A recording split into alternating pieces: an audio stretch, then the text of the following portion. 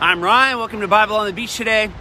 Today we'll be in Acts chapter 25, verses 13 through 27.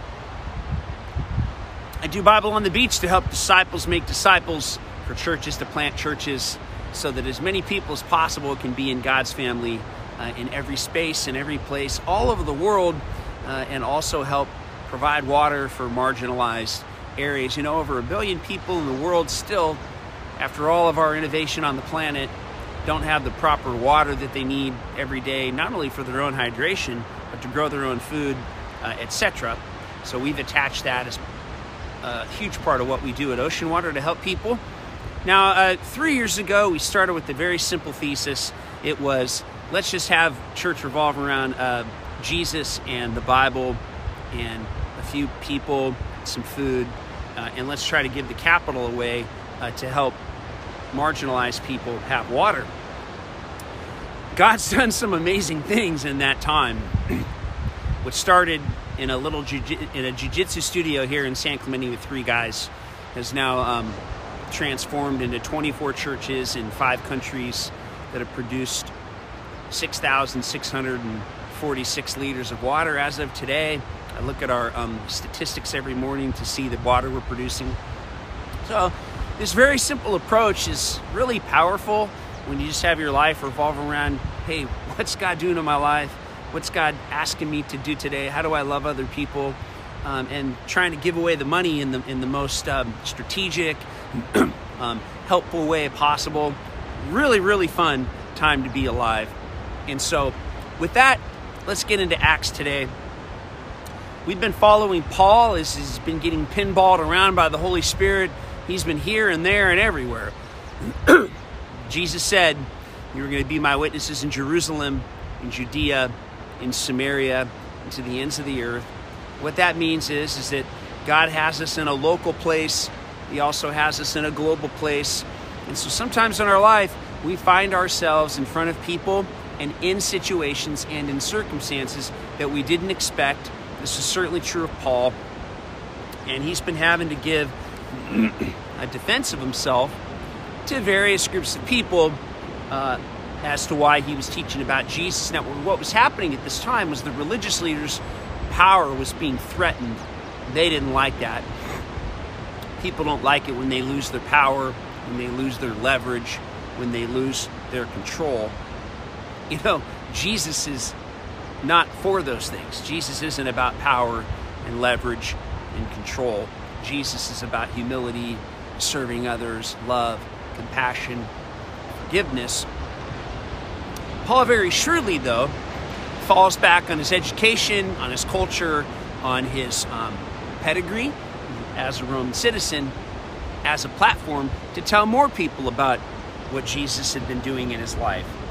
So we pick it up in verse 13. He finally comes before King Agrippa now. He says, "Several days later, King Agrippa and Bernice arrived at Caesarea for a visit with Festus. During their stay of many days, Festus explained Paul's situation to the king to get his opinion on the matter, saying, 'There's a man here whom Felix left as a prisoner. When I was in Jerusalem, the leading priests and Jewish elders pressed charges against him and demanded that I issue a guilty verdict against him.'" Now, they were demanding a guilty verdict, again, not because he was actually guilty, but because they wanted a fake trial, a banana republic. They wanted to ring him up and get him out so they could get back to the way things were. Little did they know, things were never going back to the way that they were. I explained to them that it's not our Roman custom to condemn any man before he has an opportunity to face his accusers and present his defense, so they returned here with me. I didn't postpone the trial, but convened the court the very next day and ordered the man be brought before me. I listened to their accusations against him, but they were not what I expected to hear, for he had committed no crime. Rather, their issues centered around disagreements with him over their religion and about a dead man named Jesus, who Paul claimed was alive. Because I was perplexed at how to proceed, I asked him if he would be willing to go to Jerusalem and stand trial on these charges. When Paul appealed his case to the emperor for decision, I ordered him to be held in custody until I could send him to Caesar. King Agrippa said to Festus, "I'd like to listen to this man myself.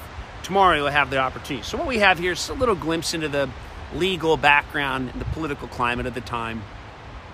all cultures have a legal background, a political climate. So you're just getting a little bird's eye view here of the conversation that's happening, the behind the scenes machinations of how Paul is ultimately going to be led here to a place where he's going to be able to give an account for a new audience about what Jesus was doing in his life. You know, a lot of times we interpret difficulty as God's denial, or we interpret our suffering as not being successful. Little do we know that God, like the most clever magician, has something else up his sleeve with our life and with our circumstances. And if you just stay patient and be humble, you'll be able to see the doors that God's opening for you in your life.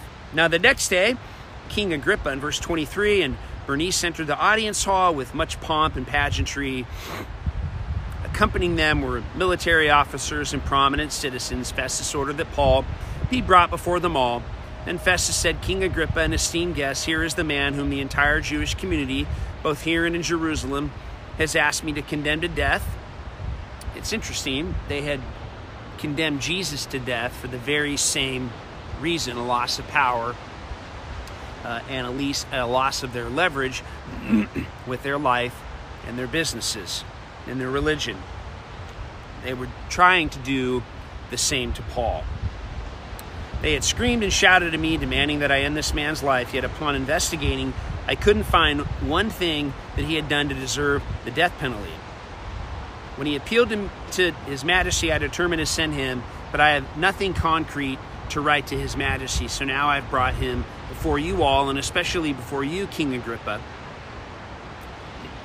After this preliminary hearing, I should have something to write, for it seems absurd to me to send a prisoner without specifying the charges against him. Well, that's a wise ruler, right? A wise ruler always wants to hear both sides of the story, and that's what that guy does here. And next time in Bible on the Beach, we're going to finally see Paul be able to give an accurate, not only defense of the accusations against him, literally Paul's going to get his day in court, and you're going to see Paul eloquently and wonderfully take advantage of this situation to share about what Jesus had been doing in his life. Did you know that God wants us to take advantage of the situations that we find ourselves in even today?